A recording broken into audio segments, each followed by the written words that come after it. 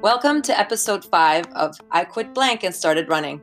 I'm your host, Antonia de Heinrich, and I am excited to announce that this podcast is now available on all major podcast platforms, including new this week, iHeartRadio, and Apple Podcasts, which is probably where you're listening today. I would love if you took a minute to subscribe and, if you're so inclined, leave me a rating and review. It would mean the world to me and my amazing guests who are all willing to share their stories with you. If you haven't had a chance to listen to the trailer, I Quit Blank and Started Running is a podcast featuring people who turn to running as a way to overcome a particular challenge in their lives. Join me each week as I share inspiring stories of where they started, what it was that made them want to change, how running factored in, and where they are today. I would like to apologize in advance for the audio quality of this episode. I had to leave my usual recording environment to escape the noise of my neighbors taking down 80-foot pine trees. Anyway, my guest today is Miguel, who, at his young age of 32, has quite a bit of life experience under his belt. He started working at 14, has experienced alcoholism and drug abuse in his family, had twins at the age of 18, followed by legal trouble that put him on a road he swore he would never take. Here's Miguel's story.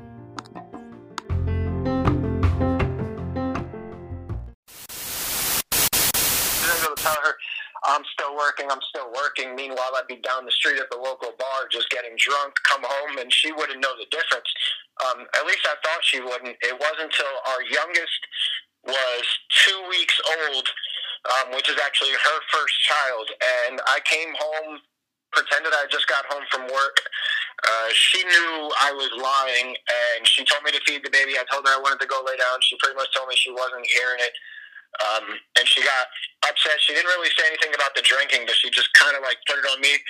And I was looking at him while I was feeding him, and I just kind of like broke down crying. And I was like, they just deserve so much better. I just kind of like told myself, I was like, I need to do something. Good morning, Miguel. Happy Global Running Day. I hope you're doing well. I'm glad that you could take the time to chat with me today. I would like to jump in with a quick introduction. What is your name? Where are you from? And what do you do?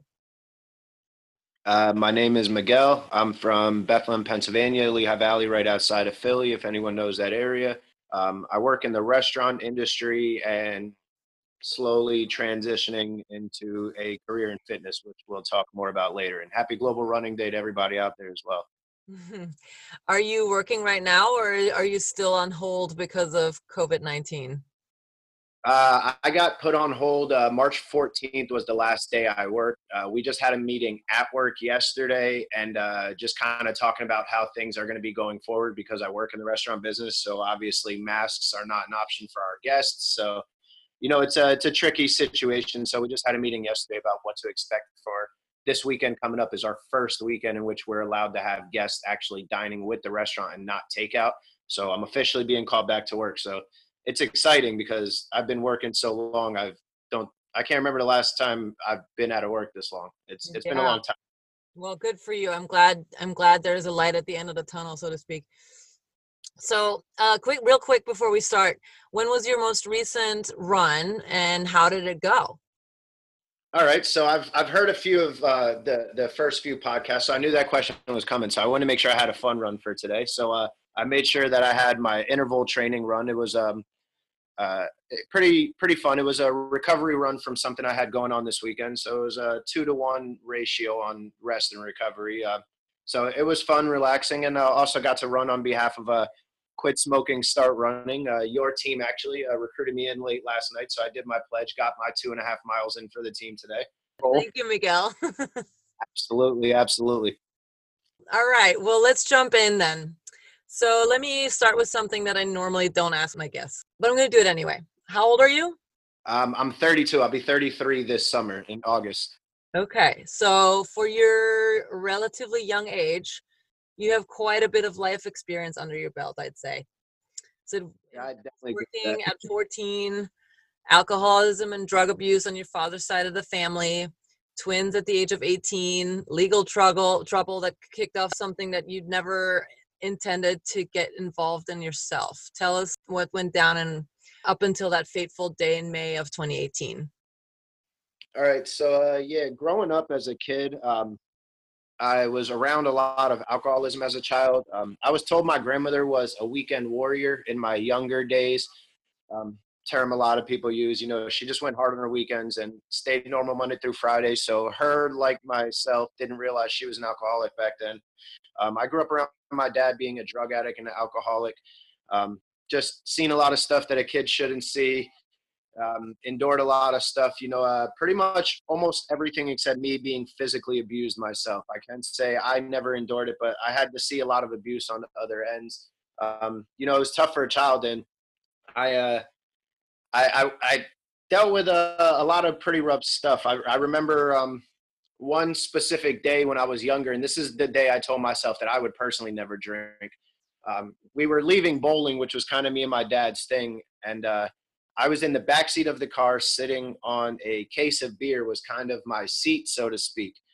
And there was a bunch of adults in the car, and they were driving and hit another car kind of like headlight to headlight. Not too crazy. Like, I don't want to make the car accident sound like my life was in danger at that point and I was fighting for life or anything, but it was still scary for a child my age. I don't even think I was 10 years old yet. Just being that was like my first car accident, it was just kind of scary. And one thing I really remember is my dad getting out of the car and originally arguing with the other gentleman, and then eventually them laughing, shaking hands, and my dad trying to drive off, which I can only come to imagine that they realized the other driver was probably also intoxicated, because why else would you both want to leave a car accident scene? So it just kind of like woke me up, and I was like, man, I don't want to be like this. I don't want to drink. And unfortunately, that wasn't enough for me. I kind of stayed away from drinking my entire life, or my entire, high school years. When kids start dabbling and experimenting with partying and drugs, I never really got into that. I mean, I can count on one hand how many times I drank before I was actually 21. When I turned 18, weed kind of became my thing, because when I was 17, my high school girlfriend got pregnant, and then we found out it was twins. So I had twins on the way. They were born in October of 2005. I was only 18 years old, just turned 18 that August. A lot of stress started piling up. I just started making bad decisions, and just started getting into a life of a little bit of illegal activity, thinking I was doing the right thing, and got myself in some legal trouble, ended up getting arrested, charged with a felony. And while I was out on bail, I happened to turn 21. I remember going to Atlantic City for my 21st birthday and drank for about 12 hours straight, probably. And that was the first time I ever got drunk. Like, I was completely drunk.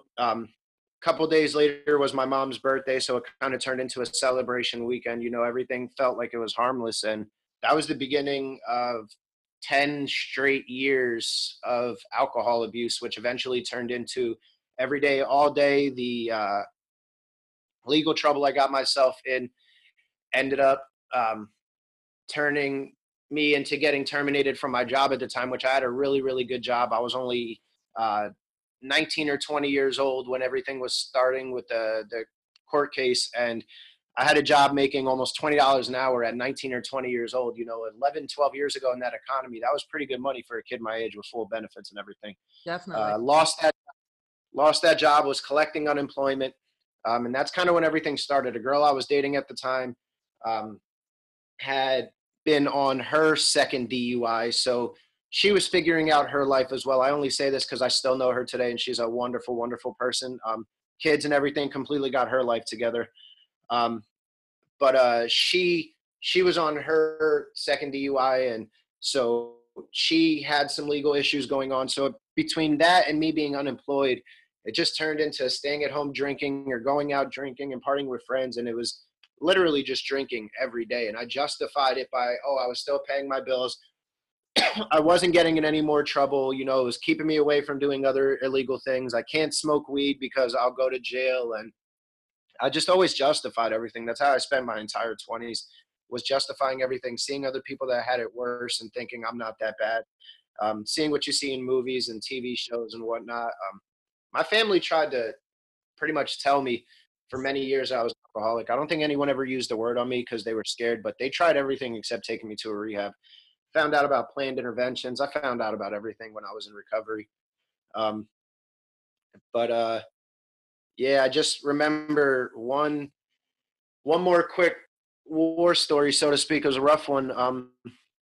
You would think with some of that stuff that'd be enough to stop drinking and whatnot. But I remember July 10th of 2017. I remember the day specifically. It was home run derby night. Being a Yankees fan, Aaron Judge was just breaking the scene. I remember we ran out of beer. You can never run out of beer during the home run derby. So what do I do like a dummy? I drive out in a thunderstorm and decide to go get more beer, thinking it's right down the street. What could happen? When I was coming out, a lady ran a stop sign, drove completely into her, driving the normal speed limit of 25, 30 miles an hour, whatever the speed limit was in the neighborhood, hit her directly in her passenger door. I remember waiting for the police to come. My best friends that were all at my house all came to show up to the scene. I remember being on the side of the road calling my wife, who worked third shift at the time. She was just waking up, and I remember calling her and telling her, hey, I'm about to go to jail. I'm about to get my second DUI right now. And, I love you. We had just been married. We were only married 2 months at the time. And I just told her, I love you. This is it. If you can get down here real quick, I can at least kiss you before I go in, because I know they're not going to let me out on bail for my second DUI, whatnot. Cops eventually show up. Everything's going on. I'm pretty much on the side of the road, panicking, shaking. Cop comes up to me and says, what are you doing? Why are you so nervous? Why are you freaking out? Don't you see that stop sign? It's this lady's fault. Your insurance is going to take care of this and that, blah, blah, blah. So immediately my whole mood changed. I was like, you know what? I'm not in trouble. This cop doesn't even know I'm drunk. I'm perfectly fine. So me, like an idiot, I go up to the cop and get right in his face. And I say, hey, so are you going to follow up with the insurance information? Are you going to do this? Are you going to do that? I want to just make sure I get credit for my car since it's this lady's fault. I start getting damn near cocky. Cop looks at me dead in my eye, 2 inches from my face, says, I can smell your breath. I'm not an idiot. If I were you, I'd get in your wife's car right now. I'll talk to you in the morning. Wow. I remember goose shaking up. My wife grabbed my arm, ripped me in the car. We went home. I talked to the cop the next morning. He said, listen, I can smell your breath. I'm not an idiot. I know what was going on. I can't prove anything right now. That's not what I'm here to say. I'm here to say, get your life together. You could have killed someone. The only reason, pretty much he told me the only reason I wasn't in jail is because he didn't say this, but what I gather to believe is that the other lady was also intoxicated, and with her being the one running the stop sign, I think he decided to not give anyone any legal trouble, since we both had total cars and we're going to have a lot to deal with, and we both screwed up that day anyway. But I truly believe both of us could have got a DUI that day, and neither of us did. And that just wasn't enough for me. Got a rental car, got followed home by a cop when I was clearly drinking, made an illegal turn. Convinced the only reason I didn't get pulled over that night is because I got to my house, which was private property in my parking lot at the time, before he could throw on the lights. And none of that really changed anything. You would think it's enough, but it just really wasn't. And then it sounds like you were heading down kind of a slippery, potentially dangerous slope at a pretty rapid pace. Do you think you realized that you had a drinking problem, or if not, at what point did it become clear? Like, what happened? Yeah, I definitely didn't think I had a drinking problem, because I felt that if people still wanted to hang around me, then how bad could the problem be? Because alcoholics, so to speak, that I knew, their life was a train wreck. And then I realized that no, people were just doing what I was doing. I was hanging around people that their life was a train wreck, so that way I could feel better about myself. So I think a lot of people were hanging around me because they knew I was a train wreck, so it made them feel better about themselves. And I realized that I'd kind of become on the bottom of that pole, so to speak. So I think there was about a year where I started to realize that I was an alcoholic, but I didn't really do anything. And I think that all started like after the car accidents and whatnot. Then my son Bronx was born in May of 2017. And I remember one day, working in the restaurant business, I was always able to, say I was working later than I was. And I know my wife isn't dumb. She's a very, very, very smart woman, very intelligent, and a lot of common sense. So I knew she could tell when I was coming home that I hadn't just got done working. I knew she could tell my mood and behavior was way more than a few beers. And I remember just coming home on May 30th, and I stopped at work, or which is actually now my job coincidentally, but I was working for the family at a different restaurant. So I stopped at the other restaurant on my way home, which is now the one I work for, on May 30th, 2017. I had a couple beers, drove home. Believe it or not, this was actually the only time that I was actually telling the truth, that I left work and only had a couple beers on my way home. In my mind, I completely wasn't drunk. Might have actually been one of the few times I wasn't even over the legal limit. I literally only had 2 beers. I know I come home and I tell my wife, she asked me to feed the baby. And I said, I'm tired. I want to go lay down. And she had just had enough of me coming home. We had a 2-week-old and, she was tired. And she just pretty much said, tough, take the baby, feed him. I'm going to lay down. And I just remember staring in his eyes. And I kind of just saw my father and saw myself and just thought like, man, you're about to do to this kid what your father did to you. The twins aren't in your life. You screwed all that up by partying around in your 20s. You don't get to really be a part of their life. Don't get me wrong. I'm trying now, but I did so much wrong there that, that's a really, really, really tough wound to heal. And I'm working on that very, very slowly. And I love them with all my heart. But I have this new, fresh newborn in my arms. And, are you going to screw up again?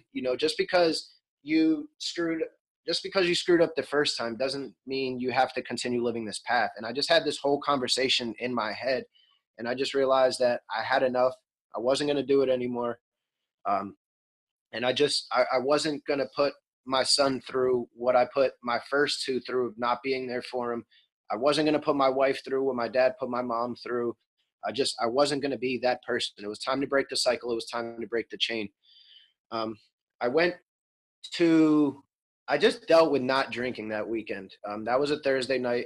I just dealt with not drinking. And Friday and Saturday at work, it was kind of rough, seeing everybody else having a good time. It was really, really tough. Sunday morning, I decided to go to church. First time I've been in church for a non-wedding or baptism, and I can't even remember how long. When I went to church, the pastor just gave a really, really, really powerful message about second chances in life and just doing things and getting your life together and being a better husband and being a better this and better that. And at the end of service, I guess what I didn't know then, what I do know now, is there's a once a month evening service for a new campus that was opening. And so the campus was in Easton, which is the next city over from where I live and where I was at that time. So I went to that evening service that night because I was like, maybe that was a sign that this once a month service is on this day that I went. So maybe there's something there for me. Maybe if I trust God, as corny as it sounded in my head, I was like, I've tried other things. Let me just try this. So I went to that service, and the pastor, shout out Pastor John Schwartz. I love you, man. You changed my life when you said these words. But at the end of the service, he always rallies up, and before they start worship music at the end, he always rallies up, and he's always saying powerful words. And on this particular day, he said, if you're battling with addiction, if you're battling with recovery, if you're battling with a drug problem, if you're battling with everything, seek help, seek God. We're here for you. We're this, we're that. And I remember just talking to him for a couple minutes afterwards and giving him a hug and kind of telling him what I was going to try and do. And I got in my car and I looked at my phone at AA meetings, and coincidentally found out the next meeting was starting in 10 minutes. Looked at location. The location was less than a mile from where I was at the time. I was like, man, this is just fate. Like, God is just telling me do this. Like, just keep riding with the path. And I went to an AA meeting that night, and there was a lot of older people in there. So immediately I kind of just felt uncomfortable because I was like, man, I'm clearly the youngest person in this room. I'm only 30 years old. Like, this is weird.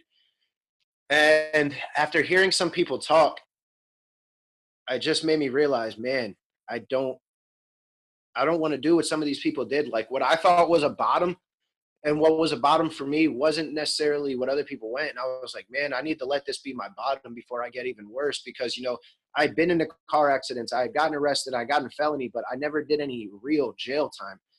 I never actually hurt anyone. I was never really hurt. Like, man, you've been dodging bullets. You've been just skating by. Like, you could be in jail for the rest of your life, And I eventually shared, and I don't remember if I even admitted that I was an alcoholic that night or called myself an alcoholic in the meeting, but I just remember sharing my story and a lot of people coming up and talking to me. and giving me phone numbers and giving me hugs and just telling me that it was going to be okay. And I just remember one guy at the end really just telling me, you know, you have a chance for your son to never see you drunk. You saw your father drunk. You grew up around it. Um, you messed things up with the twins, but you have a chance for your youngest to not see you drunk. This is your chance to break the cycle. He cannot see you drunk. And that just stuck in my head. He said, you can be a 50 percenter. And I never knew what that meant. And I asked him what that meant. He said, keep coming to meetings. You'll figure it out. I kept going to meetings. I did what they told me. I got a sponsor early. They say, go to 90 meetings in 90 days. I did that. Probably went to 110, 120 meetings in my first 90 days. Because some days I went to 2 or 3 meetings. And the 1 or 2 times that I missed a complete day with a meeting, I would go to like 5 meetings the next day. Like I was just obsessed because I just figured every hour that I was in a meeting was another hour I wasn't going to drink or do something stupid. My wife was completely supportive. She was super, super happy. And I got a sponsor. Like I said, I was working the program and I started reading what we call our big book. It's kind of like an AA Bible, so to speak. But I remember reading through it, and although I read this page before, it never really resonated. And one day I read it where it said 50% of people who enter the program achieve it on their first try. 25% of people achieve it on their second try. And the other 25% of people continue to just seek a better path of life, whether they get there or not.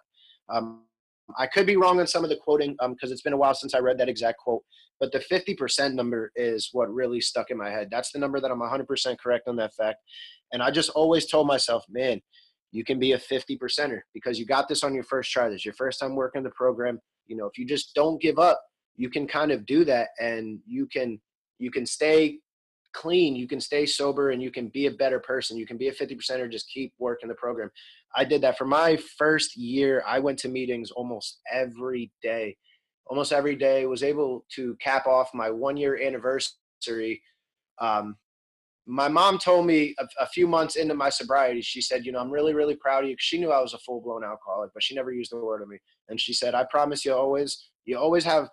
She wanted to celebrate my 1-month anniversary doing this whole big thing because my family likes to celebrate things. And I told her, we can't do that. I at least got to get to a year before we do anything crazy. I get coins for every month, but we got to at least get to a year before we go nuts. Let me just make sure I can do something here. So she said, all right, every year we're going to do a big. So for my first year, my mom, actually, I'm really big into poker. My mom flew me out to Vegas for the World Series of Poker, celebrating my first year of sobriety in Vegas. And it was really exciting. So I was stay sober out there, met a lot of sober people. It was really, really cool. And yeah, it's just working the program has just helped me really, really, really, really helped me see just life in a different way. And I don't glorify a lot of these stories that I say. It made me who I am and where I am now. And I only bring other people into the story if I feel comfortable that they are open with their story and getting their life together as well. Like I only say those things about my dad because my dad is now celebrating, I think 12 or 13 years sober now as well.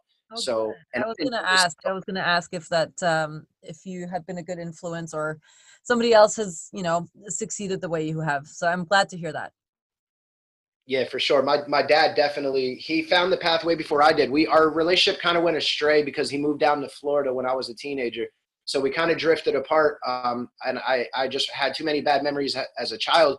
I didn't believe him when he said he was getting sober. It wasn't until I was sober and I talked to his wife, who never lied to me about this, and always told me when he was actually drinking when he said he was sober. And this time she said, no, Miguel, he's actually sober. He hasn't been drinking. It's been years.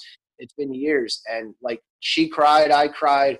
And him and I, that was the first time we cried together. And he came out here. He drove out here from Florida not long after. Mm-hmm. And a bunch of presents trying to make up for lost time. And I love him for that. And it's just like our relationship now over the last 2 years is better than it's ever been. We went to an AA meeting together when he came up here. It was just unbelievable. Like our relationship has bonded so much. And a big part of that was because we both found sobriety, serenity, and peace. And we're able to just focus on what's important in life. I love it. I really do. Congratulations to both you and your dad. It's an incredible accomplishment and an incredibly difficult thing to do. And yeah, I'm really impressed that you've been able to turn it around. You started early and you're still young. You have a whole life ahead of you, you know, so that's really, really commendable. So at what point did running enter your life and how? I mean, did you just go out there and say, I'm going to try running today, or did something or someone motivate you? Do you remember? Well, I started, I guess my fitness journey kind of just started with just kind of the social aspect of, people would be at the gym, we'd hang out, we'd make plans to go out that night. It kind of turned into doing a couple Spartan races, Tough Mudders, didn't really take anything serious. I would go to the gym, and don't get me wrong, I would go work out and I would go hard for an hour, or I would do this and that, but then I would go kind of do my runs because I was like, all right, well, you got to run between the obstacles. So I would go and I would do I remember thinking like a 12-minute mile was fast. I remember the first time I ever did a long run, I was like, all right, I'm going to train for this. I had a Tough Mudder coming up or a Spartan. And I was like, I'm going to train for this. I'm a beast because I was signing up for the beast. And I was like, I'm going to go do this 13-mile run. And I'm going to go kill this and blah, blah, blah. And I remember it took me like 3 to 4 hours. And I remember just thinking, like, in my mind, I thought I actually did good. And I was like, oh, yeah, I'm going to crush this Spartan. And, like, I skipped half the obstacles. I did some of the burpees, but I realized I was just there for the social aspect. I just wanted to have fun, say I did a Spartan, and try and claim false. This was before you quit drinking, right? Yes. This is all like, you get a free beer with the Spartan race. Why not go out there and do it and this and that? And, I was like, all right, cool. I'm going to go pay $200 to go do this Spartan race, and I'm going to go put myself through all this pain and punishment because I get a free beer at the end of it, and I get to go hang out and get drunk. And that was the cool part. That's what I was thinking about. I remember I even got a shirt made for one Spartan, which looking back, I now realize why only one person wanted to wear this shirt with me. It said running and climbing the stuff just to get to the beer. Like, I literally had a shirt made that said that. And I still didn't want to admit it. Like, it's just like, it was all of that was social for me. But when I quit drinking, I just kind of got into what can I do by myself?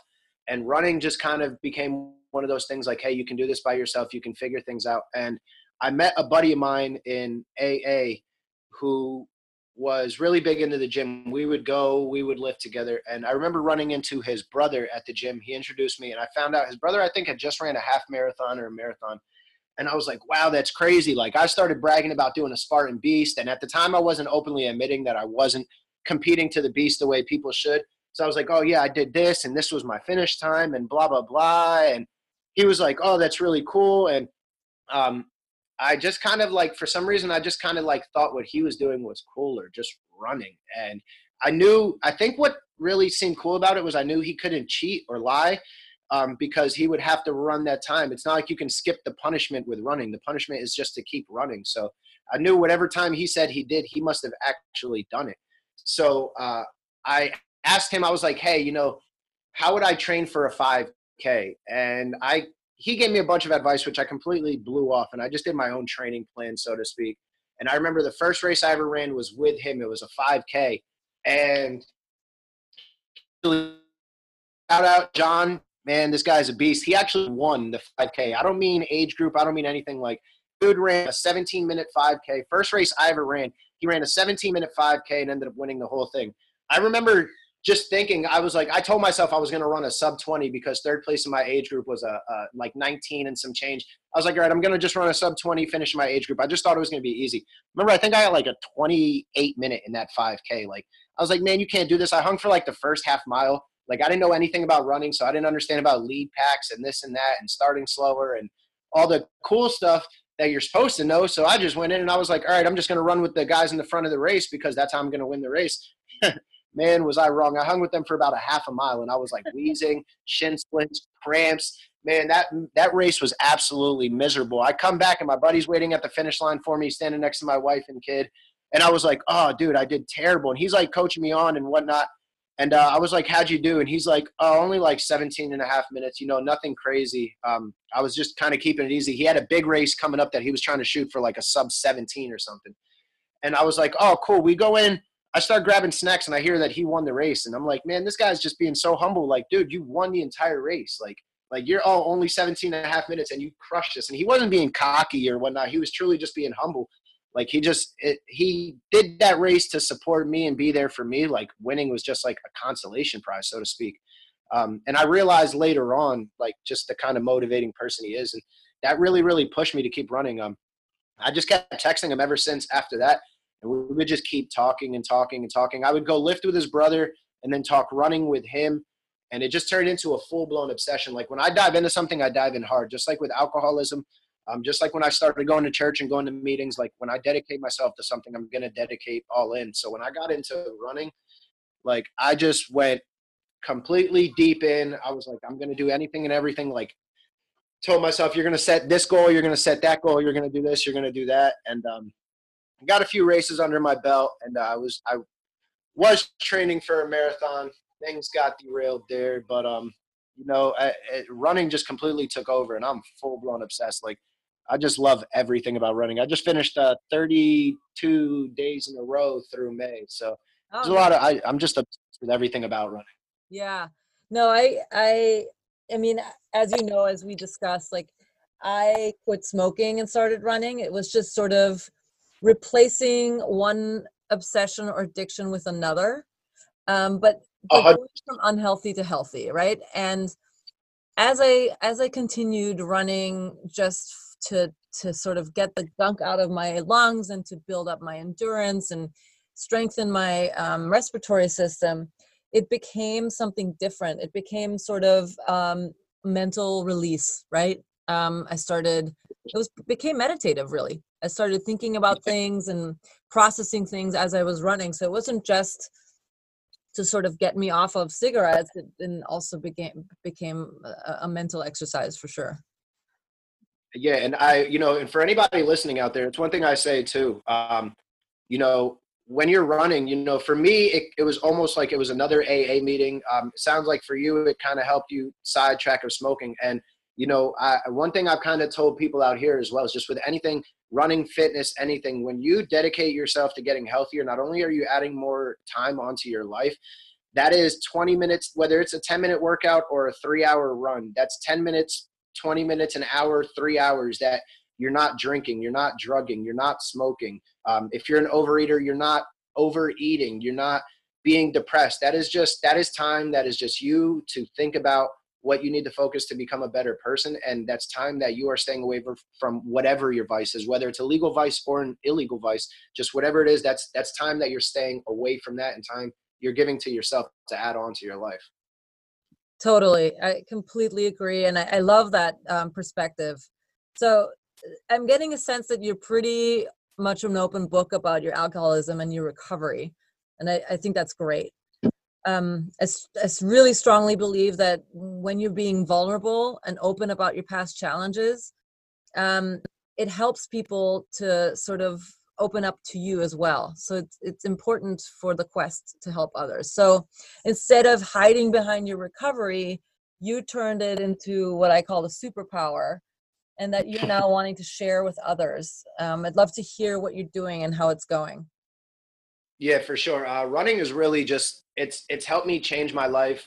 Just being into fitness, I've just lost so much weight. I'm just healthier. When I was at my peak of alcoholism, I think I peaked at about almost 230 pounds, right around there. I mean, I'm only 5'7". So it's a pretty Oompa Loompa-ish looking guy, if you can kind of picture that in your head. And I couldn't even picture you bigger, because I mean, what I've seen from you now, you're very, athletic, skinny almost. So I couldn't even picture how you would look bigger. Yeah.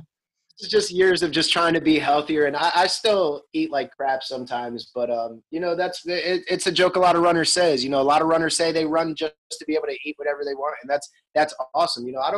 I don't care that I have a little gut these days because I track where my body fat is and whatnot, but like I've dived in completely to fitness.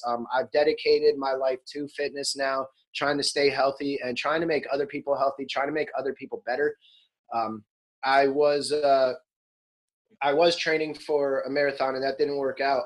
Corona has really given me time to figure things out. I've turned things around. Corona is kind of hit with, I've seen a lot of people in alcoholism and in the recovery programs, they have relapsed during Corona, just because of not being able to go to meetings or not being able to work their program, or just fear, whether it be economically, financially, just whatever their case may be. I've seen a lot of people just unfortunately not be able to win the battle during this tough time. And I said, I don't want to be like that. What can I do? Where can I dedicate my time and motivation? I can't work.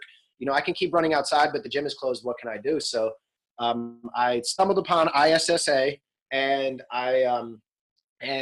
I started going through the certification course. I recently passed the certification. I'm in the process of getting my CPR right now, so that way I can legally take on one-on-one paying clients. But I pretty much started my own brand. I started living by the motto after I got sober. FFF stands for Faith, Family, and Fitness. I always go by that order because I believe that you can't have one without the other in that order. Without my faith in God, I can't stay sober to maintain my family. Without my family and maintaining them, I can't stay correct-minded to maintain my fitness. So in my opinion, that's the order that I started rolling with that. And it just kind of, it became something big to me. I got it tattooed on myself, and it became a huge, like, kind of like a brand to me. And I started doing the ISSA certification, like I said, and I guess my brand now is going to be FFF Fitness. I just want to kind of pat on to other people, and I want them to realize that they can have a goal, whether you are a young child trying to be an elite athlete because you have dreams playing a sport professionally, or you are a grandmother or grandfather who just want to get in a little bit of shape and just want to get out of your house. Wherever you're at in between, I'm there to help you out, because you heard this. I mean, I used to be that guy who never got off the sofa. I mean, I remember when a 13-minute mile was fast. And I've come that journey, so I don't judge people. I wasn't just born crushing sports all through high school and think you're supposed to just have it like this. Like, I understand the hard work, and I want to help other people put in that hard work. And I'm really, really, really big into giving back to the community right now.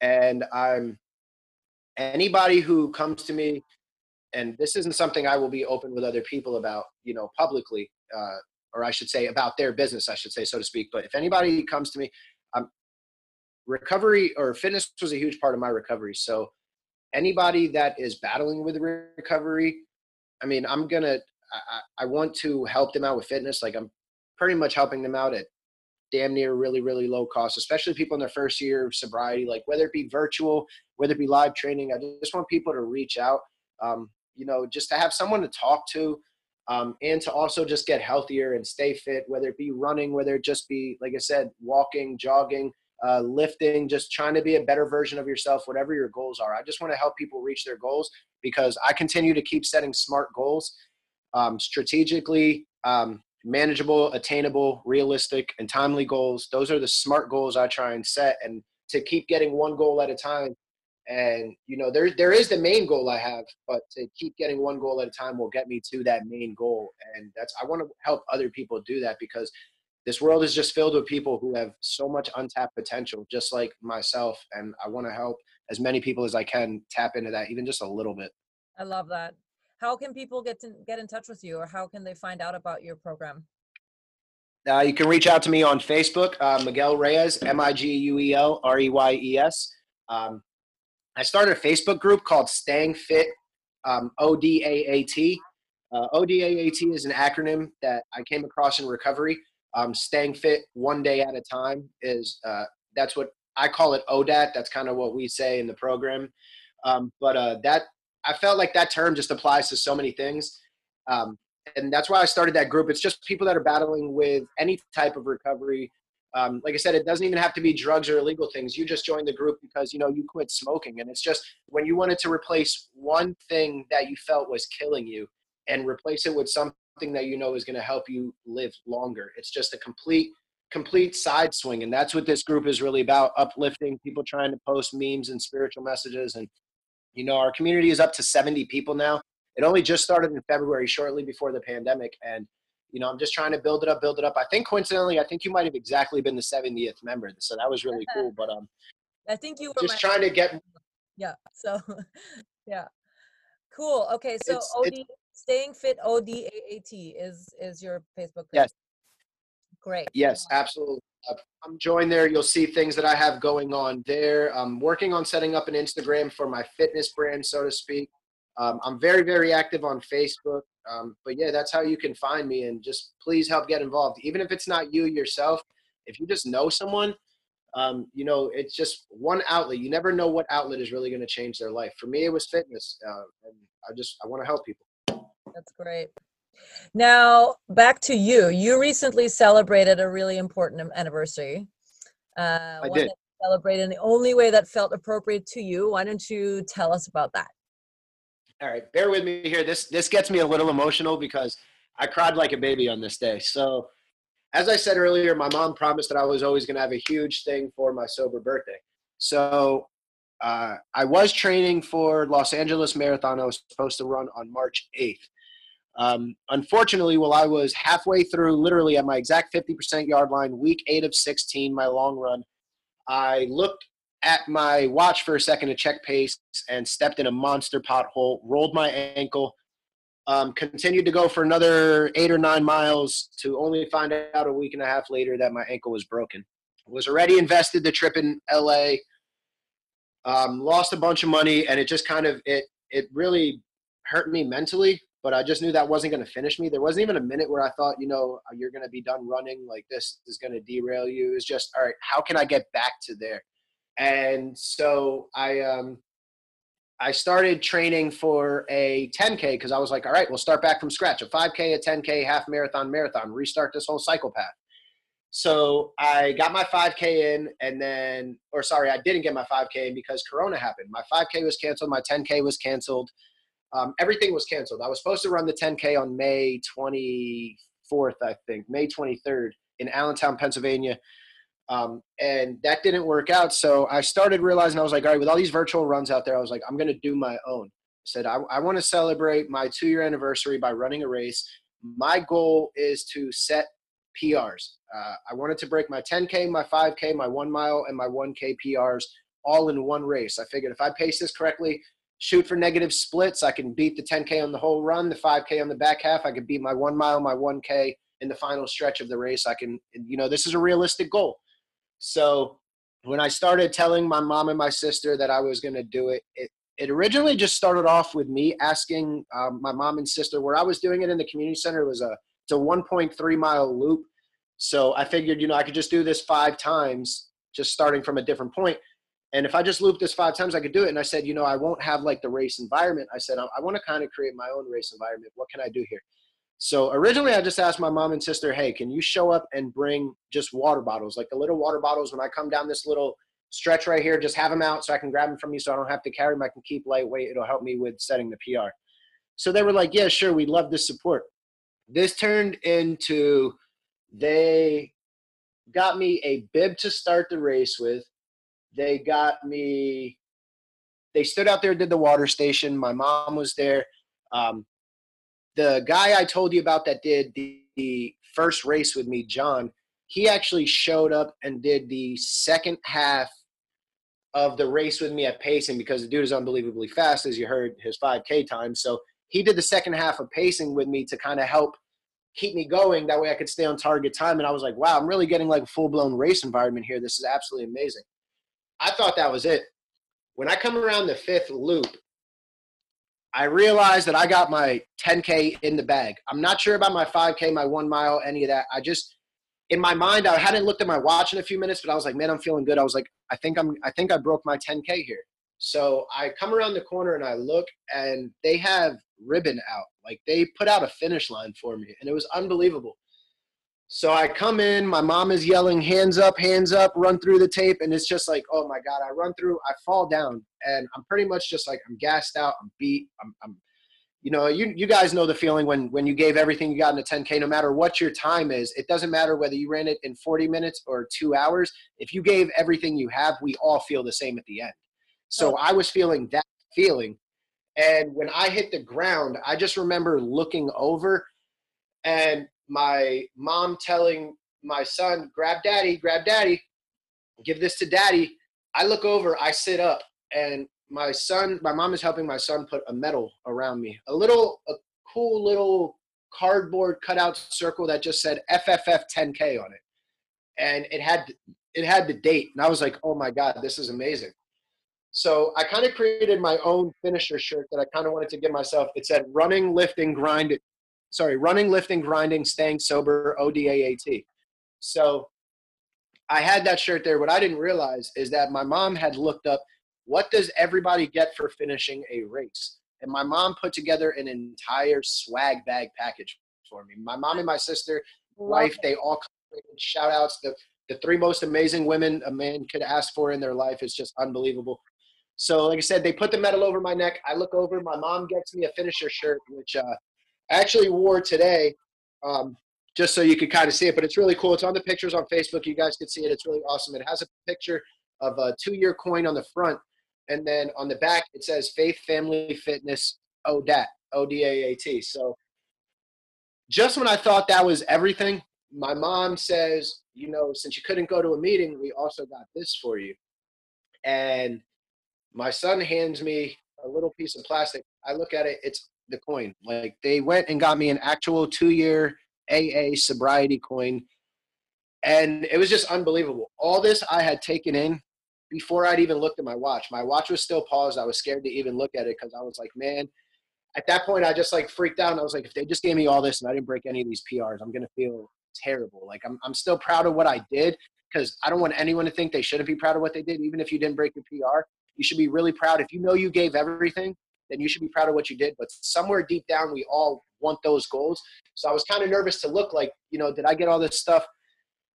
I look, and the first thing I saw was my 10K time was under. I don't know how, but I got up and shot across that parking lot like a dart. Like, it was probably the only last little bit of energy I had. Started doing circles, found out I also broke the 5K. It was just unbelievable. Like, the environment, the atmosphere, there was 6 or 7 people all pulled together just to be there for me, to help me hit these goals. There was people out running the path. People picked up on what I was doing because they could see the bib. They could see I was dressed like someone running a race, not just someone out for a normal Sunday morning run. And like, so random people just started cheering me on. I think one lady openly told my mom when she found out what the cause was. The lady told my mom that her son was also fighting with recovery. And that's a big part of me being open, is because my mom knows how open I am. And so my mom felt completely comfortable telling this completely strange lady, I don't want to say strange, but a strange lady that we've never met, telling her that, yeah, my son is running this for his 2 years sober, because I'm open, and you never know who you're going to impact. So I don't tell everybody I'm an alcoholic to brag about it. I tell everybody I'm an alcoholic, so that way, if there's one person, I mean, they might not even acknowledge it then, but I've had people reach out and text me. When I posted that on Facebook, you know, and I kind of went into the whole deep story, of course I wouldn't say these people's names, but I've had 2 or 3 people since then reach out to me and say, hey, so-and-so I think might have a problem in my family, or, you know, I realize that I have a problem, and I just want you to know you're an inspiration. I'm not ready to come forward yet, but it's something I'm working on. And when I get there, you know, I want to be able to do what you're doing. And it's just, it reminds me of when I wasn't ready to come out yet. And I would talk to my buddy, Justin, who is going to be celebrating 3 years clean coming up. And I remember telling him the same thing, like, hey, I'm not ready to admit to anyone else that I'm an alcoholic yet, but, you know, you being sober right now and being open with me about it is inspiration, because one day I'm going to be there. And he did it I want to do it for the next guy, and the next guy is going to do it for the next guy. And I just want to keep. That goes back to what I was saying. Well, first of all, congratulations on your 10K and your PR breaks. I mean, that's an incredible accomplishment, not only to be sober 2 years, but to actually work hard after an injury to break some PRs. I did see the video on Facebook, and I had to keep it together because it really, really, I mean, I don't even know you very well, but it touched me. It really did. And I think if it touched somebody like me who doesn't know you, can you imagine what an impact it has on other people? And that goes back to what I was saying earlier. Being open about this stuff makes people open up to you, right? It's much more difficult to deal with these kinds of issues. Doesn't matter what it is, by yourself. And so I commend you for your openness, A, B, for your achievements, and C, for, you know, wanting to reach out and help other people with your coaching. It's absolutely incredible. Thank you. Let's go back to your marathon. Because you broke your ankle and you had to start from scratch, do you still have a marathon on the calendar for you? 100% for sure I do. September 13th is, and big runners might even know this race, it's called the Lehigh Valley Via Marathon. This was actually going to be the first time they merged. There was another local marathon in which both were Boston qualifying courses, but they kind of merged together to make one massive race to be able to put more into it. And this was actually the first year of their merger. And with it being a Boston qualifying course, it's fairly designed and very friendly. Realistically, although I'm shooting for Boston, I didn't think I was going to qualify for Boston on this particular race. Originally, I was going to run this marathon anyway after running LA, because my goal was to run LA, see how I do, and then run this race with the intention to maybe Boston qualify close or to where I'm at. But now with LA getting derailed, now with this, everything just got pushed back one race. So this first race is really where my fitness level is to come back up. But that is to go to Boston. My next race attempt, so to speak, is actually, since I didn't beat my 1 mile or my 1K, on June 14th, I'm running a 1 mile attempt on the local track up at the local university here. And I'm actually asking people to pledge. I'm kind of just trying to raise awareness. We have tough things going on in the country right now, which I don't want to be too political about. But we have tough times right now. So I'm personally pledging and asking other people to pledge. Whatever you can, whether it be a penny or $100, whatever your budget fits. For every second that I beat my 1 mile PR by, I'm looking for people to help pledge, and we're going to send that money to a nice charity organization to help raise awareness of a lot of things going on in our world, because there's a lot of crazy things and a lot of people could use help. And I figure, why not use my platform, my outlet, and, do what I can do to try and help. And this is the best way I know how to do it. So I'm shooting for that on June 14th. That's part of what the interval training was for today. But next marathon, September 13th. It's going to be my first marathon. I can't wait. I'm hoping that the world is open back up, that it can be live. But September 13th, that's the day. That's awesome. Yeah, count on me for pledging for June 14th. I'll be there. Whatever you need. I appreciate it. Yeah. So last question then, Miguel. What do you tell your budding coaching community about running? How do you explain to them how life-changing running has been for you and can be for them? I tell them that whether you are my 6-year-old nephew who just doesn't know how to slow down and only knows one pace, or whether you are his mother who is trying to get back into shape for the first time. My nephew and my sister, they're perfect idea of clients, because completely different sides of the spectrum. And it's like, no matter which side you're on, you can get there. What your goal may not be the next person's goal. And I try and tell that to other coaches out there, other people who are just seeking this. I might not be the most experienced coach, but I like to think that my dedication and my time that I've put into this sport as a whole has made me knowledgeable.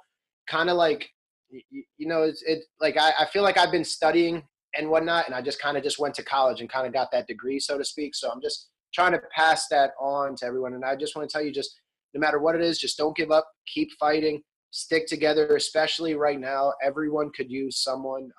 Just pull together. We all build each other. One saying I like to do, always like to go by is, if you're not building, you're breaking.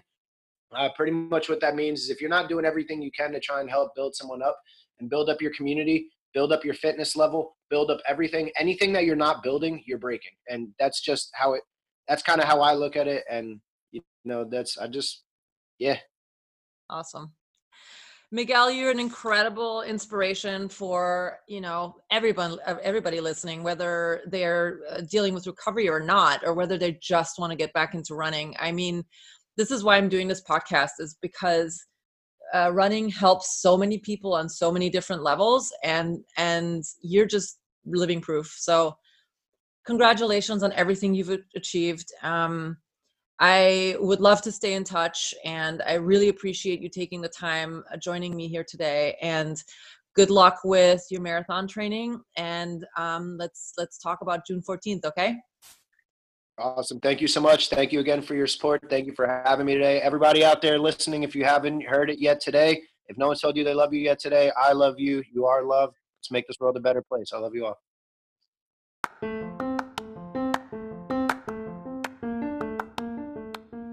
Thank you so much for being here today for this episode of I Quit Blank and Started Running. I hope you enjoyed my conversation with Miguel. I admire him for turning his life around, for his tenacity when it comes to running, and above all, his determination to help others. If you want to get in touch with Miguel, check out his Facebook page, Staying Fit ODAT, ODAAT, short for One Day at a Time. Now for some final notes before we go. If you've had challenges or obstacles in your life and that you have conquered by getting into running, we would love to hear your story. To enter, just email us at quitxstartrunning@gmail.com with a brief introduction and an overview of your story. We look forward to receiving your submissions. In case you're looking for me in other corners of the World Wide Web, the best way to find me is on Facebook and Instagram under my name, Antonia de Heinrich, ANTONIA-DEHEINRICH, and on the I Quit X and Started Running podcast Facebook page. Thank you so much for joining me today, and I look forward to hosting Suzanne, who started running at the age of 32, lost 90 pounds, and chose an 18-miler as her very first race. Tune in for Suzanne's story next Monday, June 22nd. Until then, my friends, quit whatever you're doing and start running.